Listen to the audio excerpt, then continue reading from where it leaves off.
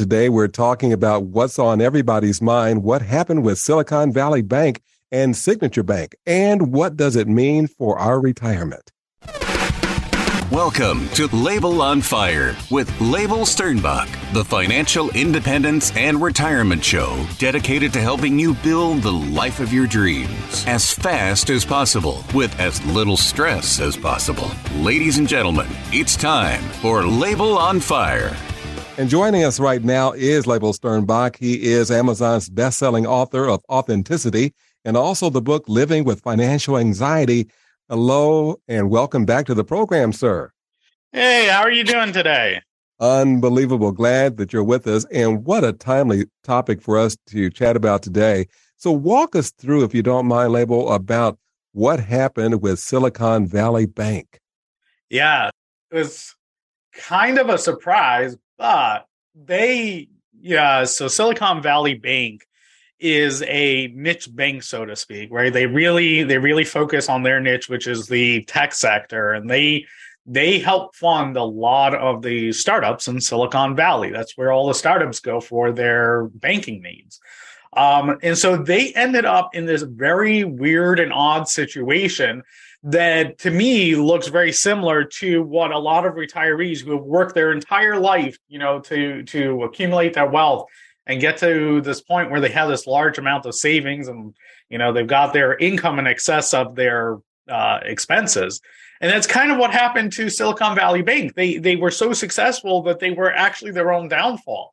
They were so successful at helping the startup community and that people were just throwing money at them left and right, that the traditional business model for banks of, loaning money out and making money that way was something that just wasn't really viable for them, because as much money as they wanted to loan out, they had more deposits. People just kept putting more money into their bank.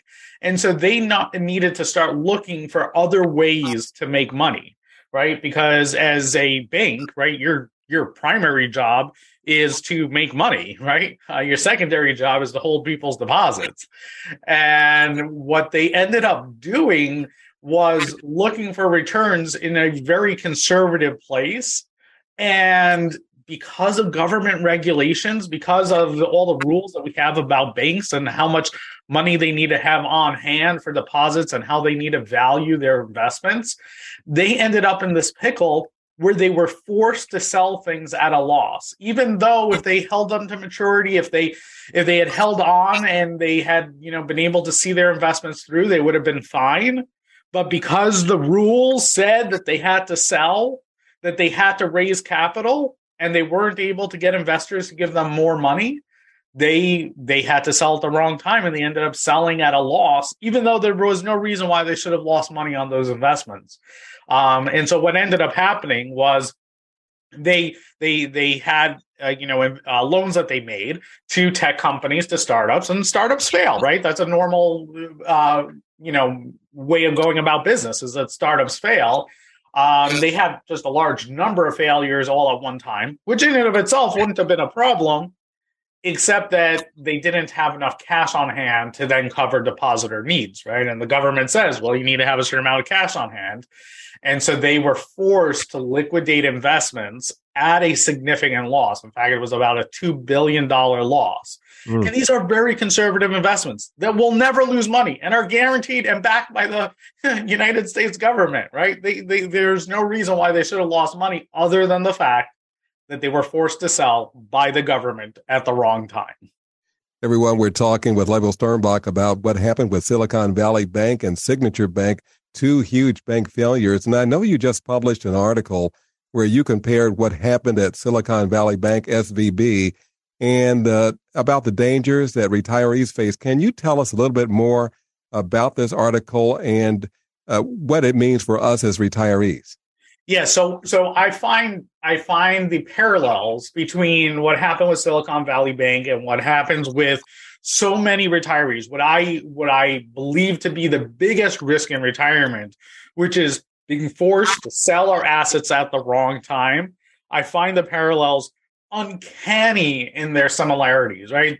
Silicon Valley Bank, they had these assets. They had really low risk. They were investing in treasuries, right? Really low risk. It was basically the equivalent of a bank CD, except from the United States government.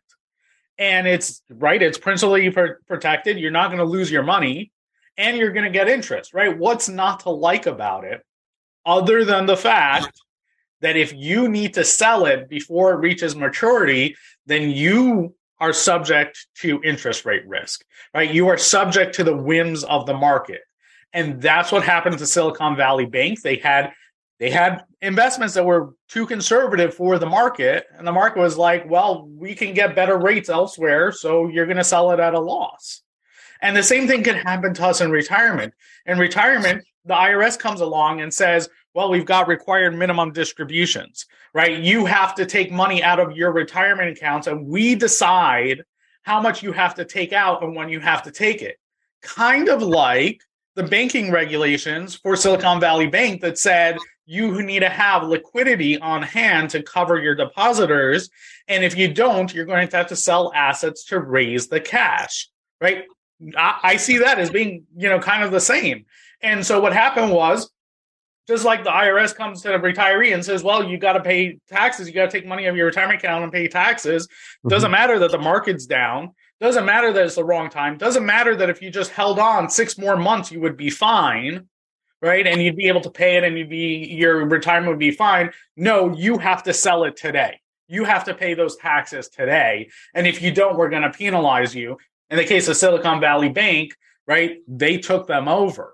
Right? They forced them to sell it at a loss, and then they took them over and put them out of business. In retirement, we don't want to be put out of business. And so we need to make sure that we're never in a position where the IRS comes to us and says, you have to take this money out of your account and liquidate it and pay taxes on it, even though it will hurt your retirement.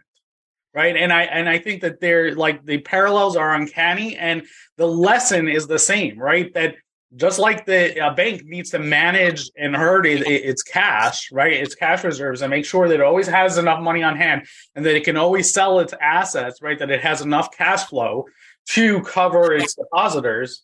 In retirement, we need to make sure we have enough cash flow, right? And we have our assets invested in the right way so that when we need to take our money out, we're not taking it out at the wrong time. We're not compounding those losses that are in the market, and we don't turn those paper losses into real losses. And that's why I go through in the article that I just published. You can find it on my website, yieldsforyou.com.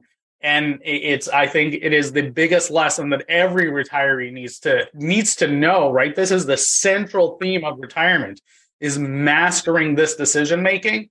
And there has never been a better example of what happens when you get it wrong. It's interesting. So is there a different caveat to this? Can you talk about the role that social media played in advancing fear about what was going on with Silicon Valley Bank? So fear played a small role in what happened. I think it exacerbated the issue. We had this issue, right, that Silicon Valley Bank all of a sudden had to write off a bunch of investments, a bunch of loans, right? And so that all of a sudden made its balance sheet lower. And so they knew, right, okay, we need to raise cash. And they were looking for ways to raise cash. Now, here's what happened, right? The analysts who were watching Wall Street, the analysts who were watching the banks, they saw this coming along and they were like, is this just the start of something else, right? Is there more to this than what meets the eye, right? And their fear, their kind of pondering of, is there something else? Also, their trading of what they were doing kind of signaled other people that this bank may be in distress, which caused people to start taking their money out, right? So the people who were in the know started taking their money out. Now, Silicon Valley Bank, unlike other banks, because they cater to the tech sector, because they cater to startups, right? And the very nature of startups is especially Silicon Valley startups, is that you get a huge chunk of change from venture capitalists, and then you spend it over the course of the next few years, right? So the vast majority of the depositors in this bank had millions, tens of millions of dollars sitting in their accounts. Whereas your average typical bank, you think Bank of America, you think, you think, any of your, hometown banks, those banks are primarily catering to people who come to deposit their paychecks, right? So they don't have tens of millions of dollars, and it's not like you have 3,000 clients that have $100 billion, right? Or $200 billion in the case of Silicon Valley Bank. It was just only 3,000 depositors. That's a lot of money concentrated in a very small number of people. And so it doesn't take very many of them getting scared to drive up that capital requirement and go from it being like, well, we needed $2 billion to we need, $10 billion or whatever that number was, because their cash started fleeing. And so there was essentially a run on the bank by a small number of people who were big enough to make movement. And honestly, again, right, their balance sheet, they probably could have done everything right. They probably could have shored up their finances if they had been given time. But the state of California said, we're not risking it. We're not giving you the ability to try to recover this. We're taking you over. Right, you are the 16th largest bank in the country. We're not risking that you're going to fail. So talk about the lessons that we can learn from what took place at Silicon Valley. What can retirees do differently? We have just a few minutes left. What can we do? What can we learn? So the biggest lesson that I want you to take away is that that success or failure, right? Success or failure in retirement, in life, really has nothing to do with how big your bank account balance is, right? This bank failed, and it failed for one simple reason. It did not have access to the cash when it needed it, right? Cash flow is more important than how much money you have, right? That income stream that you have in retirement, how do you get that income stream in a dependable, predictable manner that is sustainable throughout retirement, right? Because that's the key word over there, sustainable, right? The state of California looked at Silicon Valley Bank and said, we don't know that you're sustainable, even though you have all this money on your balance sheet, we're taking you over. In retirement, the federal government doesn't look at us and say, we think you're managing your finances bad, we're taking you over.